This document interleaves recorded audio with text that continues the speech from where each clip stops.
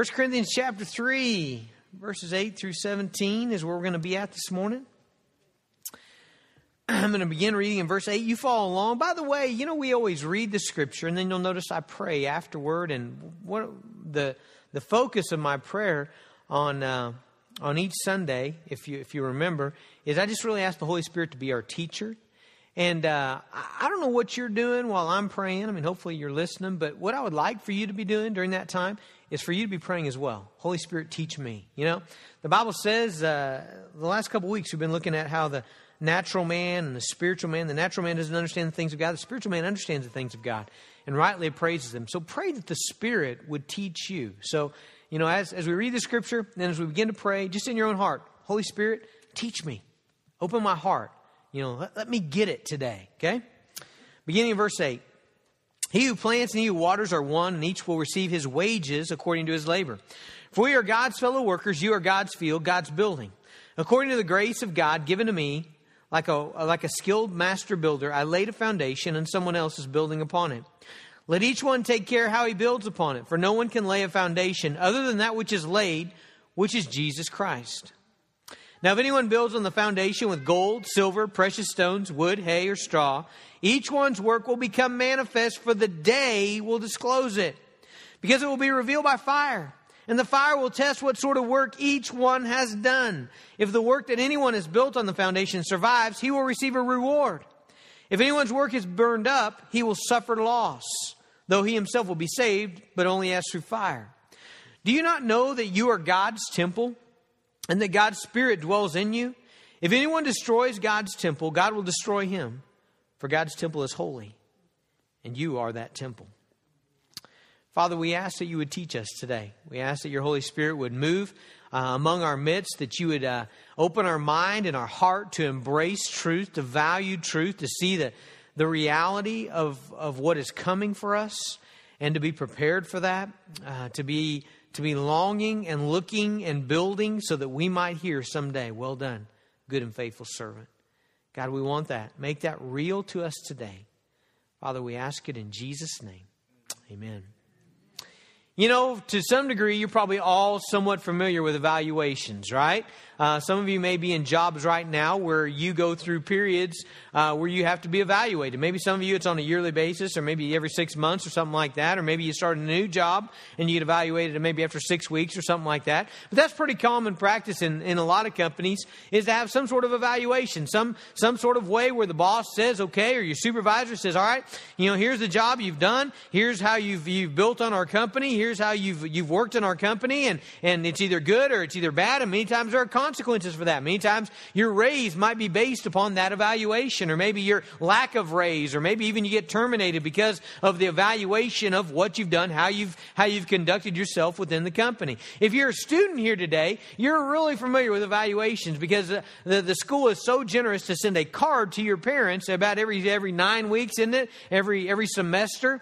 And then that card, it evaluates what you've done through that semester, what you've done in mathematics, and what you've done in science, and what you've done in everything. Even PE, you get a grade on, how well you took the dodgeball hit to the head, and so you're evaluated, and that's kind of a part of life. It's a part of life that a lot of people are not very fond of, A lot of times, part of that growing up process is we can't wait to get to a day when people aren't judging our life, right? I mean, did you ever feel that? Maybe as you were transitioning out of high school, out of your parents' house, to come to a day where you can just live out wherever you want, You don't got to take piano no more. You don't got to go to a recital anymore. You don't get grades anymore. You don't get evaluated. Many of you were even kind of pushed into owning your own business because you wanted that freedom of nobody telling you what to do, nobody holding you accountable to any kind of standard, right? I mean, that's the American way, to live our lives however we want, and nobody can tell us what to do. Well, actually, there's going to be a reckoning for your life, okay? I hate to burst your bubble about that, but There's going to be a reckoning. There's actually going to be a judgment of your entire life, okay? And especially as Christians, what you did with your Christian life, okay? Paul calls that the day, okay? Not D-Day, that was a day in World War II, but the day, okay? Look in verse 13.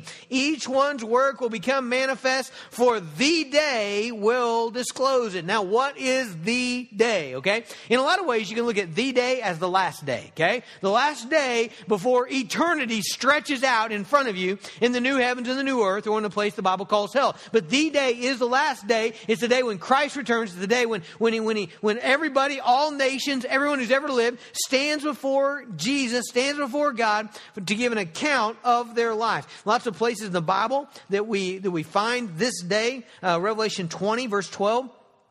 It says, and I saw the dead, great and small, standing before the throne, and books were opened. Then another book was opened, which is the book of life, and the dead were judged according to what was written in the books. Man, there's books that are being written about your life, about the life of the nations, about the life of the world. Okay, and those books, there'll be an accounting on the last day. In Revelation 22, verse 12, Jesus says this, behold, I am coming soon, bringing my recompense with me to repay everyone for what he has done. Now, some of you, you're going to say, whoa, hold on, Pastor. The Bible is simply talking about people who aren't believers, okay? And we're going to talk about that in a second. But the Bible's talking about people who aren't believers, people who are going to be judged for their sin. I'm not going to be judged for my sin because of Jesus who took away my sin, right? And so right away you just squeeze right out of the sermon, don't you? You know, and you begin to set your mind on pot roast. Hold on, not so quick, okay?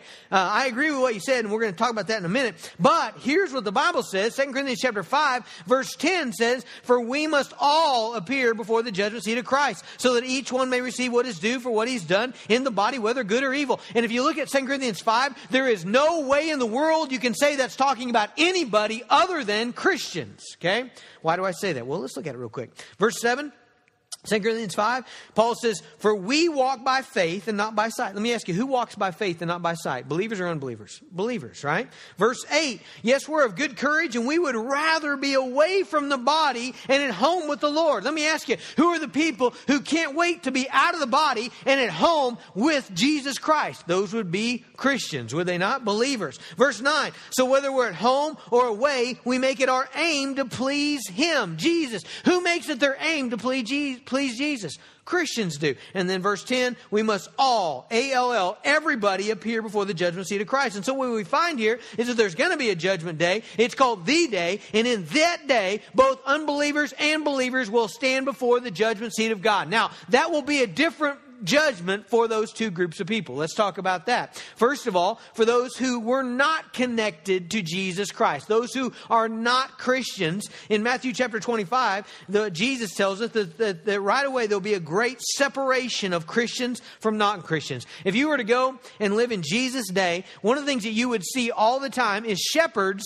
separating out their flocks. Okay, a shepherd would go through his flocks and he might separate the sheep from the goats. You see cattle people doing that now. You see a cattleman going through his flock, and there's a time all the time, or every year, where cow-calf guys, they separate the cows from the calves. You know, they'll go through and they'll just separate the flock, okay? Well, the Bible pictures that's what will happen in the last day as the judgment is about to happen. And verse 31 says, when the Son of Man comes in His glory, this is Matthew 25:31, and all the angels with Him, then He will sit on His glorious throne. Before Him will be gathered all the nations, and He will separate people one from another as a shepherd separates the sheep from the goats, okay? So immediately there's going to be a separation of believers from unbelievers. And if you find yourself in the category of being without Jesus Christ on that day, then my friends, your entire life will really be meaningless, because you will be having be found away from Christ, separated from God, and you will have to pay for your sins for all eternity in a place the Bible calls hell, okay?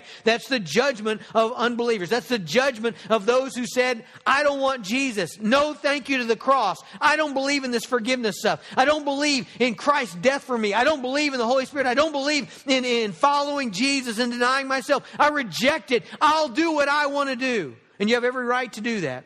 But in the end, Jesus will put you in a place of being separated from God forever. You'll basically get what you wanted. You didn't want God in this life, and God will say, okay, you don't have me forever. Okay? That's the initial judgment on on unbelievers, on those who don't have Christ as their Lord and Savior. Okay? Now the other group, okay? The sheep. Okay, in Jesus' picture in Matthew 25. Those who are joined to Jesus Christ. Those who are saved by His sacrificial death. Okay? On that day, you, if that's who you are today, you will stand in the presence of God, not having to pay for your sins, not because of anything you did, but because of everything that Jesus did. Because of His sinless life and His sacrificial death on the cross for you, when His righteousness was put in your account, you will stand blameless before God on that day, not having to pay for your sins, not having to spend an eternity away from God, suffering the wrath of God because of the righteous life and the blood of Jesus Christ given for you. Amen? That's good news, right? You're not going to pay for your sins, and we rejoice over that. That is the gospel. But let me tell you, that does not mean you're not accountable for your life. You see, some people hear that gospel story, they embrace those truths, and so what they do is like, wow, if that's the truth, then I'm going to kick back, not do anything with this life that God's given me, and it'll all be fine. I don't believe that's what the Bible would say, okay? Jesus gave you life. He gave you new life. He gave you redemption. He gave you adoption and forgiveness and the power of the Holy Spirit and the Word of God and the church and the people of God. And what you do with that life, it matters. It matters. It's a ludicrous thing to think that your Christian life doesn't matter for anything. That it's not going to matter for eternity. That it's not going to have any kind of accountability or responsibility or reckoning in the last day. There will be accountability for how you live the new life in Christ that you have been given. Okay? And so in this passage, and beginning in verse 10 and 11, Paul likens the church to a building. Which is really interesting because we fight really hard to try to get you not to think of the church as a building, don't we? You know, because it's not a building. What is the church? The church is us, right? I mean, we're the church. In fact, look at verse 16 and 17. Do you not know that you are God's temple? Do you guys know that? Who's the temple of God? You're the temple of God, okay? You're the temple of God. God's Spirit dwells in you. Verse 17, if anyone destroys God's temple, God will destroy him. For God's temple is holy, and you are that temple. You are the temple of God. The Spirit of God dwells in you. So who's the church? You're the church, okay? Born again people of God are the church. And so Paul likens us, okay, to this building that God is building. Now, what's the foundation of the building? Foundation is pretty important. If you're ever going to build anything, please don't wait till afterward to think about the foundation. You need to think about that right away, because if your foundation is not solid, your building will not stand. And so in verse 10, Paul says, I, as a master skilled builder, laid a foundation. Someone else is building upon it. Be careful how you build upon it. Verse 11, no one can lay a foundation other than that which is laid, which is Jesus Christ. So what is the foundation of the church? It's Jesus Christ. How did Michelle get into the church? You're saying, well, she used that door right back there. No, this is not the church. I'm saying, how did she get in the church? Okay? The church is the people of God. The church is the Holy Spirit living inside of Michelle. How did Michelle get there? She got there through the foundation of Jesus Christ. She got there through the death of Jesus Christ, the resurrection of Jesus Christ, through repenting of her sin, putting her faith in Christ, being filled and joined to Jesus Christ. That's how she got in the church. Okay? So the foundation of the church is the gospel of Jesus Christ. There can't be any other foundation. And now Paul says everybody else is building on that foundation. Okay? Michelle probably had a Sunday school teacher that began to build on that foundation. Michelle had parents, Christian parents. I've met them. They come to service here 3 or 4 times a year, who built on that foundation, who invested truth into her life, who prayed for her, who kept her accountable, right?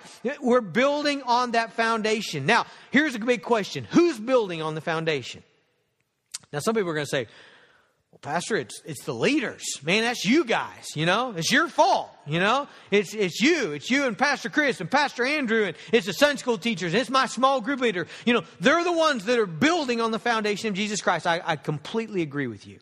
And in fact, here's what the Bible says. The Bible says that those leaders, those teachers, those who are in positions of leadership in the church, they are people who have an accountability and who will give account for the way that they've built upon the church. James chapter 3 verse 1 says, not many of you should become teachers, my brothers, for you know that we who teach will be judged with greater strictness.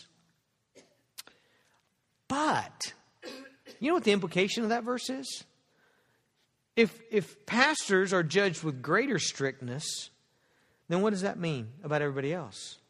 They're still judged, right? Isn't that right? To be judged with greater strictness then there's got to be someone who's judged with lesser strictness, okay? And the only reason we're judged with greater strictness is because we have bigger responsibility. We have a bigger audience, okay? I mean, you guys give me the great privilege of coming in here every week and you let me talk for 45 minutes to an hour, you know? And you listen, okay? There's a responsibility that comes with that privilege that I've been given, okay? But here's the reality. You've been given the opportunity to build upon the church as well, and you're accountable for what you build. Again, 2 Corinthians 5:10, we will all appear before the judgment seat of Christ. Okay, that means everybody. Everybody is accountable. 1 Corinthians 12 tells us that each one, this is in verse 7, each one has been given the manifestation of the Spirit for the common good. 1 Corinthians 12 tells us that God puts all kinds of people in the church, and they're all to work on the church. They're all to work on faith. They're all to work on other people's faith, to strengthen each other in the faith. In Ephesians chapter 4, verse 12, it talks about the role of pastors and leaders. And in verse 11, it says, and he gave some as apostles, prophets, evangelists, pastors, teachers. What are they supposed to be doing? Verse 12, to equip the saints are you guys, for the work of ministry, for building up the body of Christ. You see, we're all in this deal, okay? You're building. I don't know if you knew you were building, but I'm telling you are right now, okay? With your life, you're building on the foundation of the gospel, okay? If you're in the church, okay, not in the building, but in the church, the Holy Spirit dwells inside of you. You got there through the foundation, through the gospel, and now with your life, you're building upon the church. With your life, you're praying. With your life, you're investing. You're teaching your kids spiritual things. You're having spiritual conversations with your friends. You're having lunch where you build relationships. You're caring for people. You're doing things in Jesus' name. You're giving financially of your resources to the work of the kingdom, okay? You're building, or the other alternative, you're not doing any of that stuff. But you know what? That still means you're building. You're just building poorly. Okay? But everybody's building. Do you get that point? There's an missional assumption here. Okay? There's a missional assumption here that you are saved by the gospel of Jesus Christ. And from that point on, you're building upon that foundation. And you're either building poorly or you're building well. Okay? Let me ask you this question. Does any Christian have the right to excuse themselves from that mission? Can we do that? Can we? That's a good question, isn't it? Can anybody say, Lord, thank you for saving me. Thank you for redemption. Thank you for adoption. Thank you for forgiveness. Thank you for heaven. Thank you for your Holy Spirit that you put inside of me. And now, Lord, I just wanted to let you know that I am not going to do any kind of work for you the rest of my life. I'll see you in heaven, though.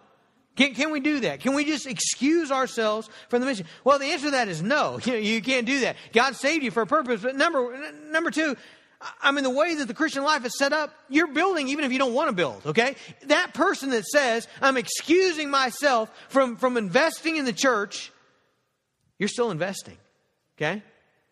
When you gather your kids at night and you tuck them in and you either do invest or you don't invest, you're still investing. One way or another, it's just either poorly or well, right? By not telling them about Jesus, aren't you telling them something? Do you see my point there? We're all investing. We're all building. But Paul's point is, what kind of materials are you using to build? Okay, what are you using? Look at verse 12. If anyone builds on the foundation with, okay, and there's two types of materials here. Number one, gold, silver, precious stones. Okay, that's one type. Or wood, hay, and straw. Okay? So the example of your life, the truths that you speak, the acts that you do or don't do, the relationships you build, the people you care for, the people you pray for, the people you eat lunch with, the people in your small group, the people in Teen Kids, when you have a conversation with a checker at the grocery store, when you pray with your wife or don't pray with your wife, you are building. The question is, what kind of materials are you using? Okay? Paul gives you two choices, okay? The two choices are gold, silver, precious stones. That's the one kind. Or the other is wood, hay, or straw. Now, the differences between those two, let's talk about them. They're pretty obvious. Number one, the one lasts through fire and the other doesn't. Okay?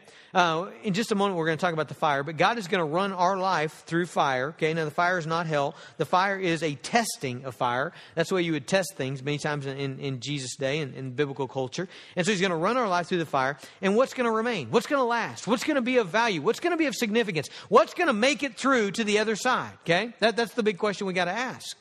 And so Paul says, are we building with gold, silver, and precious stones? Are we building things that are going to last? Are we doing things in this life that are going to make it through to eternity?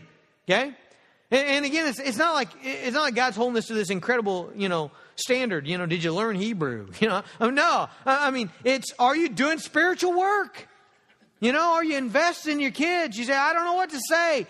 If you're a Christian, you do know what to say. You know the gospel. Okay? Can you be a Christian and not know the gospel? That's a really hard thing to do, isn't it? You know the gospel. And so are you investing in some way? I switched it around on my kids this week. I made them be the teacher. It's fun. Every night I ask a different kid. I said, tell me the gospel. I want you to explain to me the gospel. Articulate the gospel. And whenever they would leave out parts, like one kid, I don't remember which it was, left out sin. They just went right to, Jesus died for it. I said, well, what did he die for? That was a silly thing to do, Why didn't he come and just be victorious? He's God, And they're like stunned. And then they got, because we're sinners, Dad, Well, what I'm trying to tell you is God's not asking of you things that you can't do. But he's just saying, are you building? Are you building things that will last beyond tomorrow, last into eternity, spiritual work, spiritual things, okay? So the first thing, gold, silver, precious stones, they're going to last, okay? So are you investing in things that will last? Are you investing in things that are priceless, okay? One of the other differences between gold, silver, and precious stones, wood, hay, and straw is one is cheap and one's not, okay? One is expensive, one's not. Okay, and so ask yourself, am I giving the best of my life to God? There's a passage in the Old Testament where God rebukes the people of God for giving God their leftovers. Malachi chapter 1, this was still when they were in the sacrificial system, when they would go to the temple and they would offer like a bull or a goat or whatever, some kind of sacrificial offering. And in Malachi chapter 1, verse 8, God says, when you offer blind animals in sacrifice, is that not evil? And when you offer those that are lame or sick, is that not evil? Present those to your governor. Will he accept you or show you favor, says the Lord of hosts? Okay, the picture here is of some guy, and he's gonna worship. He's gonna offer something to God. And so he goes to his flock, and you remember how this was supposed to go. You're supposed to go to your flock, and you're supposed to pick the best one, the state fair one, and you're supposed to pick that one, and you're supposed to, I'm going to give this to God. I'm going to offer this to God as a token of my trust in Him, to provide for me, my love for Him, my gratitude for being the people of God. So you're supposed to pick the best one. They didn't pick the best one. They looked over at the one that was about to die, He got attacked by a wolf a couple days before. His eyes all bandaged, it's all bleeding out, and he can't see, and he's blind, and he's got one lame leg, and he's on death's door. And they're like, load that one up. We'll give him to God, okay? God can have that one. And it's a picture of giving the leftovers, giving the junk of your life to God. And so when we look at what are you building on, and the picture is gold, precious stones, or silver, or it's wood, hay, or straw, ask yourself, what am I giving to God out of my life? Am I giving the best of my life to God? Am I giving the best of my time to God? Am I giving the best of my resources to God? Am I giving the best of my energy to God? Or does God get the scraps of my life? Many of you have built houses. I never have, but some of you have. Some of you have built your own house, And I wonder, how did you do that? I bet most of you went to Lowe's or you went to the hardware store or whatever, and you got the best stuff. Kenny's done a bunch of construction for us here at the church. And Kenny always goes and gets good wood. I don't know that I would know good wood if I saw it. But he's always, he's saying, I didn't have good wood. Look at it, it's got a knot in it. He wants the best materials, for what we're going to build. Okay. I wonder how many of you, when you built your house, you just waited for trash day, around the city. You kind of knew where the city goes, their route. And you just drove early in the morning, and you just drove down the trash route and you're like, whoa, stop the car. Somebody threw out some stuff and you loaded up, somebody tore down their shed or whatever. And there's a bunch of splintered 2x4s and there's a bunch of broken stuff. And there's some old wiring with the insulation taken off. Man, you load that up. We're going to make that in our house, And I don't know, maybe some of you did, but here, listen, I don't think that's a great way to build God's house. I don't think you ought to use the worst materials. And that's the point here. You ought not give God your leftovers. You got all these other things you pour your life into. You pour your life into your recreation. You pour your life into your hobbies. You pour your life into your work. You pour your life into other things. But then when it comes to that part of you that's investing spiritually, do you give that the least of yourself? If you are, you're building with wood, hay, and straw. Man, here's something we need to know. Your motive is going to matter. It's kind of an unsettling thing to me, is that your motive will matter. In the end day, right now, people don't know your motive, right? You don't know why I'm up here. I could be just up here. I could have quit yesterday, but, I felt obligated to come say something to you, But tomorrow I'm running off to Tahiti or whatever. I don't know. You don't know. We can fake a lot of things, can't we? I don't know why you're here. You might be here because someone made you. That could be. You might be here because someone made you come. They guilt-tripped you. They twisted your arm.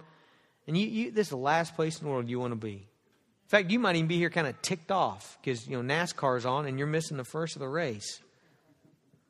But you're smiling and you're cordial to everybody. Nobody knows it, They look over at you. Boy, that's a spiritual guy. And on the inside, you're going, we don't know. One day, though, here's the deal. We're going to know. 1 Corinthians 4:5. Therefore, do not pronounce judgment before the Lord comes, who will bring to light those things now hidden in darkness, and will disclose the purposes of the heart. Then each one will receive his commendation from God. Man, did you hear that? One day, my motives, why I stood up here every week, that's going to be known to everybody. It's going to be known. Why did I do it? Why did I do the things I do? Why? Why do you do the things you do? Motive's going to matter. God's going to look at that. That's going to determine whether it's gold, silver, precious stones, or whether it's wood, hay, or straw. True doctrine's going to matter. Man, whether you did what you did out of love is going to matter. You know that? When you ministered to that person, you helped them out. Why'd you do it? Did you do it because you felt trapped? You knew they knew you went to church and you happened to be in the wrong place at the wrong time when they needed help. And you're like, if I don't do this, I'm going to look bad. So you helped them. Or 1 Corinthians 13, listen to it. If I speak with the tongues of men and of angels but have not love, I'm a noisy gong or a clanging cymbal. If I have all prophetic powers and understand all mysteries and all knowledge, and if I have all faith so as to remove mountains but have not love, I'm nothing. If I give away all that I have, and if I deliver up my body to be burned but have not love, I gain nothing. Man, I'll tell you what, if you're trying to live your Christian life and you don't have love, you don't really love your family, you don't really love others, you don't really love people, you don't really love lost people, you don't really love other Christians. It's just all this fake show. Man, you're building with wood, hay, and straw. You're building something that's not going to last. Okay? And there's going to be fire. Verse 13. Look at it. There's going to be fire. Each one's work will become manifest, for the day will disclose it, because it will be revealed by fire, and the fire will test what sort of work each one has done. And this is not the fires of hell. Remember? Okay, that's already been decided by the gospel. Amen again. So excited about that. So excited about not paying for my sins. Jesus' righteousness inside of me, not going to hell. Okay, but God's going to run my life through the furnace, so if you will, and only what is valuable will last. Only what's genuine will last. Only what was done out of pure motives, out of love for Him, out of love for others, is going to last. So there's going to be this fire that's going to sweep through my life, and only what was done for Christ and for His glory is going to last. And then look at verse 14. If the work that anyone has built on the foundation survives, he will receive a reward. Okay. Raise your hand if you're excited about that. I want to know, are you excited about that? Most people, okay. He will receive a reward, okay? Now, I'm excited about that, and I think you ought to be excited about that. Some people say things like this. I've heard people say this before. Well, Pastor, I don't care if I have any rewards in heaven. I just want to get through. I just want to get there, you know. I want to be the guy that as the door's coming down, I dive through and roll under, you know. And you know, that's all I care about. Man, there's something wrong with the way you look at God if that's all you care about. Sometimes even people say that in a kind of a spiritual way. I don't need any rewards. I just want to be Hey, that's not. Let me show you why that's bad. Okay, let me show you why you should not feel that way. Let me show you why you should want to please the Lord. You should want to honor the Lord. You should want to be rewarded by Him. Hebrews 11 verse 6. Okay, this is a pivotal verse. It says, "Without faith, it is impossible to please Him." Okay, you cannot please God without faith. Okay, now listen to how the description of faith goes, though. Whoever would draw near to God must believe that He exists. That's number one. Here's number two. And that He rewards those who seek Him. Must believe that He exists and that He rewards those who seek Him. So in other words, if you don't believe that God is a rewarder of those who seek Him, then your faith is haywire. Okay? If you don't look at the character of God and say, man, God is good. He is glorious. He is awesome. He is generous. He is merciful. He is kind. He is everything that I need. I need love in my life. I need valor in my life. I need courage in my life. I need justification in my life. I need redemption in my life. I need a family in my life. And I am seeking God because I believe He is going to give that to me. Okay? If you don't believe that, if you're one of those people that says, I don't want anything from God, just get me into heaven. That's all man, you're not knowing the character of God. Because if you believe that He's a rewarder of those who seek Him, you'd be calling. You'd be seeking. You'd be opening your Bible. You'd be running hard after Him. You see, it's not honoring to God to say you don't want anything from Him. What it really says is you don't think He's got what you need. I've given an advertisement for Jeff's Plumbing in all 3 services, I just want to point out that that's really a valuable thing that I would think would, be rewarded possibly. But anyway, let's just say you got plumbing problems, okay? Plumbing problems are bad. When that stuff that's supposed to be going into the sewer and on to Oklahoma City, when that stuff's coming up in your bathtub and on your floor, it's a bad deal, my friends. Things get serious, okay? Let's say you've got serious plumbing issues. And let's say I'm at your house or whatever, and you say, man, this is horrible. We're not going to be able to live here. And I say, you need to call Jeff Wales.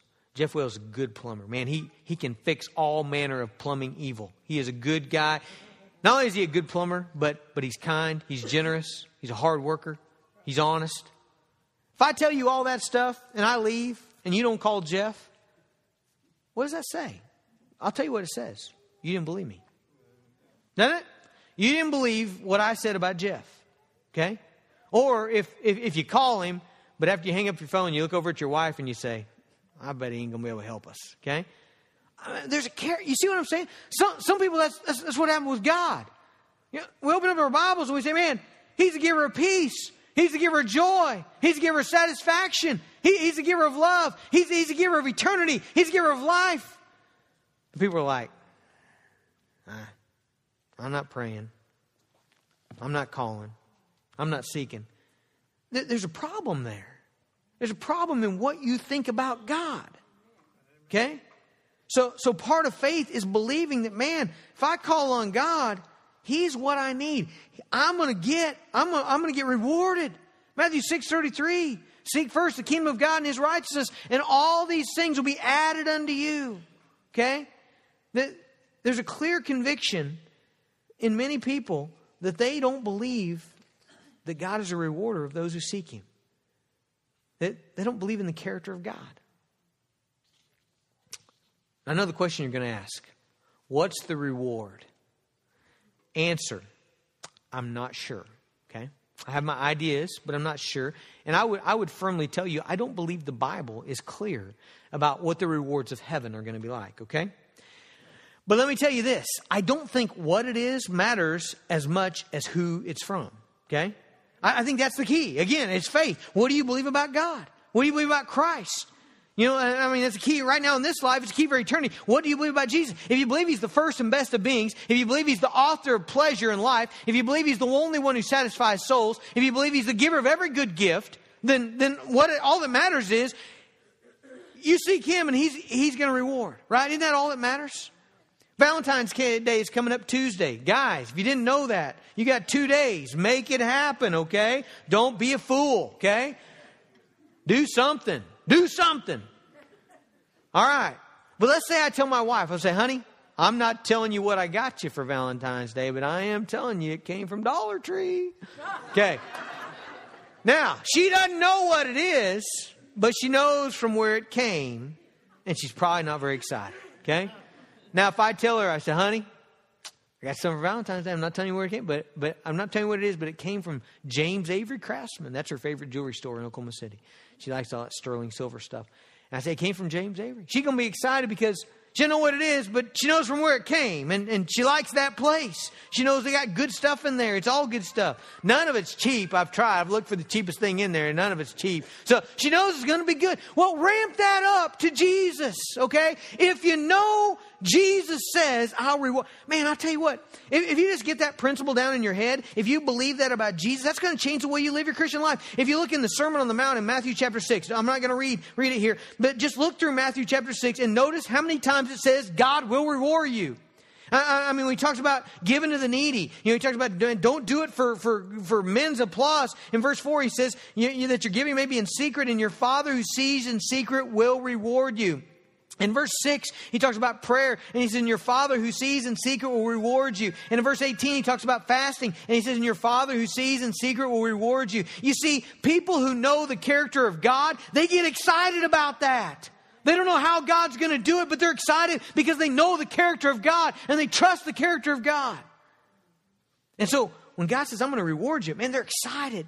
1 Peter chapter 1, verse 4 talks about our inheritance being imperishable, undefiled, and unfading. I tell you what, the one that riles me up there is unfading. Everything else in this life is fading, isn't it? Whatever you get, it always diminishes, doesn't it? It diminishes in joy and in quality and in how it works. But in heaven, whatever we're going to get from God is going to be unfading. It's never going to diminish. That's a glorious truth. In Luke 19:17 and Matthew 25:21, we don't have time to look them up, but they're parables in which Jesus talks about our reward being more responsibility in heaven than in the new heavens and the new earth. There's going to be cities and commerce and some kind of system in which we're going to live. And those who've done well with what God gave them in this life will be rewarded with more in that life. I don't know how it's all going to look, but I just know it's in the Bible, okay? Here's what really excites me. In 1 Corinthians chapter 4, verse 5, it's a verse we already read, talks about our motives. And at the end of the verse, it says, then each one will receive his commendation from God.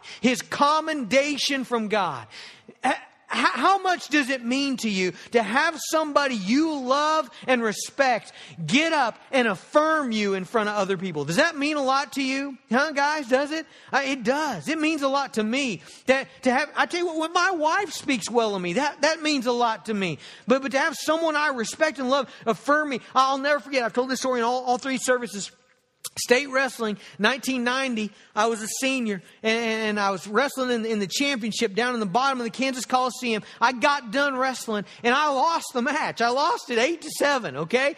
But my dad came out of the grandstands. It's got these big grandstands all around the top, and then down at the bottom is just for wrestlers and coaches. And my dad got a lanyard from one of the coaches. My dad never breaks any rules, but he got a lanyard from one of the coaches, and he went down there. And as I came off that mat, I saw my dad coming, and he came and he put his arm around me, and he said, "Good job, son." Man, to this day, that is meaningful to me. For my dad to come out in front of everybody and put his arm around me and say, "Good job, son." Man, that's meaningful. How much is it going to be? Can you even fathom the King of Kings, Jesus Christ? Can you even get it in your head what seeing His glory is going to be like? Can you even imagine the glory of Jesus and then to have Him say, "Well done, good and faithful servant"? That's what He says every time in the parable. Remember, He says, the guy that invested what God gave him. "Well done, good and faithful servant." My friends, how much will that fill your tank up for eternity? You know what I think we'll do? I think after 1,000,000 years, we'll be sitting around and I'll say, "Man, do you remember when Jesus came? And He came out of the stands, and then He put His arm and His glory just shone Him, and He told me, 'Well done, good and faithful servant.'" I don't know what it's going to be like. I'm just saying the glimpses we get are amazing. All right. But look at this. This troubles me. Some people ignore this. I've talked with people and they just want to wipe this verse out of the Bible, and I think that's a mistake. Verse 15. If anyone's work is burned up, he will suffer loss, though he himself will be saved, but only as through fire. It's talking about a Christian, obviously. Why? Because he's saved. Okay? He's covered in the blood of Jesus. But this is a person who did not build well. They didn't give God the best of their life. They didn't invest spiritual things that would last, and they blew it. that blew their life. Now, some of you are going to make the argument, well, it's not going to matter because I'll be saved. All that matters is that I get into heaven. I do not think that is true. I think that's a lie. Let me tell you why I think it's a lie. Let me give you 3 reasons. And I don't know what suffer loss means, okay? I'll just tell you right now, I don't know exactly how that's going to go. But let me tell you this. 3 reasons why I think it'll matter. Number 1, because the Bible is the inspired Word of God. And those 2 words mean something. What does suffer loss mean, my friends? I don't know how it's going to play out. But I know you can't just scratch that out of your Bible. I mean, suffer loss means something. And what does loss mean? I can think of all kinds of loss in this life. Losing a baby. Losing a pregnancy. We've had that. Losing loved ones. Losing a job. Losing money.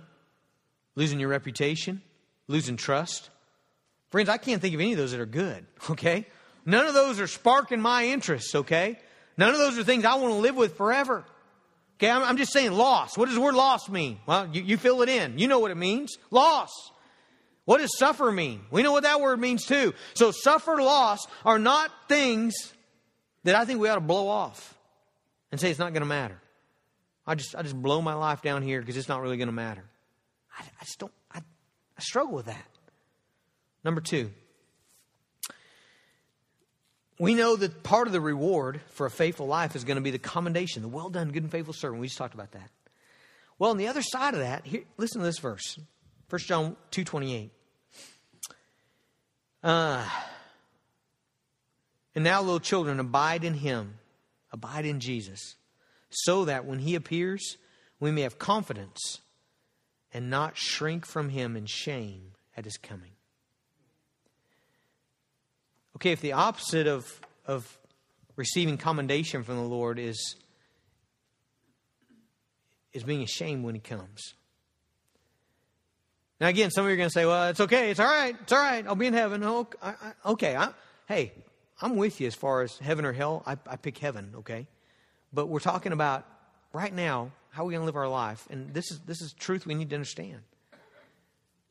I don't want to be ashamed when Jesus, I don't want to have nothing to offer Jesus. I don't want the fires of judgment to go over my life, and I got nothing to honor Jesus with.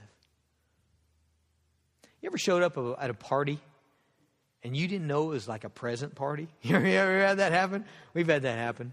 We've had that happen with our kids, you know. And you know what we did? We let them off and we're like, oh yeah, we forgot something. We'll be right back, you know. We run and get a present because we don't want, you know, it's just kind of embarrassing. But here's the reality. At a little kid's party, it matters not at all. First of all, it's all junk, you know. They don't need it. They got too much of it. The parents never care. They're like grabbing you and hugging you. Thank you for not bringing them more junk, you know. But it's still troublesome to me, isn't it? To show up without, you know. Okay, ramp that up to eternity. And you're looking at Jesus Christ who saved your soul. And you got nothing in your life to offer. I think that means something. You know, to have built upon Jesus' church with junk. You know, to have junked up His church. Man. Yeah, I'm just trying to think of ways to make this drive home. Have you ever broken something to somebody else's, you know? You ever gone to their house and you broke it, you know? You know, you got to come in. Was this vase special? I know it says with love from Grandma, 1883, but was it an antique, you know? It's probably never happened to some of you, has it? Just invite us over. We'll break something. But yeah, I've just felt. Have you ever? I'm trying to think of shame things. Have you ever did something that dishonored somebody, and you realized it right after you did it? You said that sinking in your gut. You know what I'm talking about? Just in your gut. And I'm just thinking, if any of those hit home with eternity, I do not want that forever. And that's my third point with the suffer loss. Whatever that means, it's meaning that in the context of eternity, not right now. You know what happens if I dishonor somebody? You know what I try to do? I try to make it up. Don't you? You know? Whenever you blow it, you try to make it up. But put this into a context where there is no opportunity to make it up. So, depression of all depression, huh? This is a terrible sermon. I don't think so. And here's the reason I don't think so. You got time to build today. Right? Here's what I think this sermon ought to do. It ought not bring us to despair because, number one, Jesus Christ has taken away our sins if you're a believer. And He's given us His righteousness. Amen? Okay? And now we got opportunity. I mean, I just think Jesus is filling us in. Hey, you know about this now. So begin to build. He's not asking you to do things you can't do. He's just asking you to build and invest. Give God the good parts of your life. Try. That's really all He's saying. Try. You know? Make an intentional effort. Say, this matters. And I want to build for eternity. I had one more point, but our time's out. I didn't get to it in any of the others either. That whole cold water baptism set us behind today. Verse 16 and 17 talk about those who hurt the church. You can read it when you go home. That gets real serious. You don't want to be a person who harms the faith of others. That's a serious thing. Hey, guys, good news. We're still living. We're still breathing. Let's invest today. Let's build. Let's build something today on the rock of Jesus Christ. Amen? Judgment Day's coming. Glory's coming. Let's pray. Father, we love you. We thank you, Jesus, that you've given us your word. We thank you that you've just kind of given us a heads up on what's to come, that we're going to be accountable for this life. I thank you for your Holy Spirit, God, who enables us to build well. God, if it were just up to me, I know, Lord, that I would blow it every day. But God, your Holy Spirit gives us power. It gives us direction. It enables, it takes our attempts and it uses them. You use them. He uses them. God, thank you for that. We bless your name for that. Lord, let us live for your glory. In Jesus' name, amen.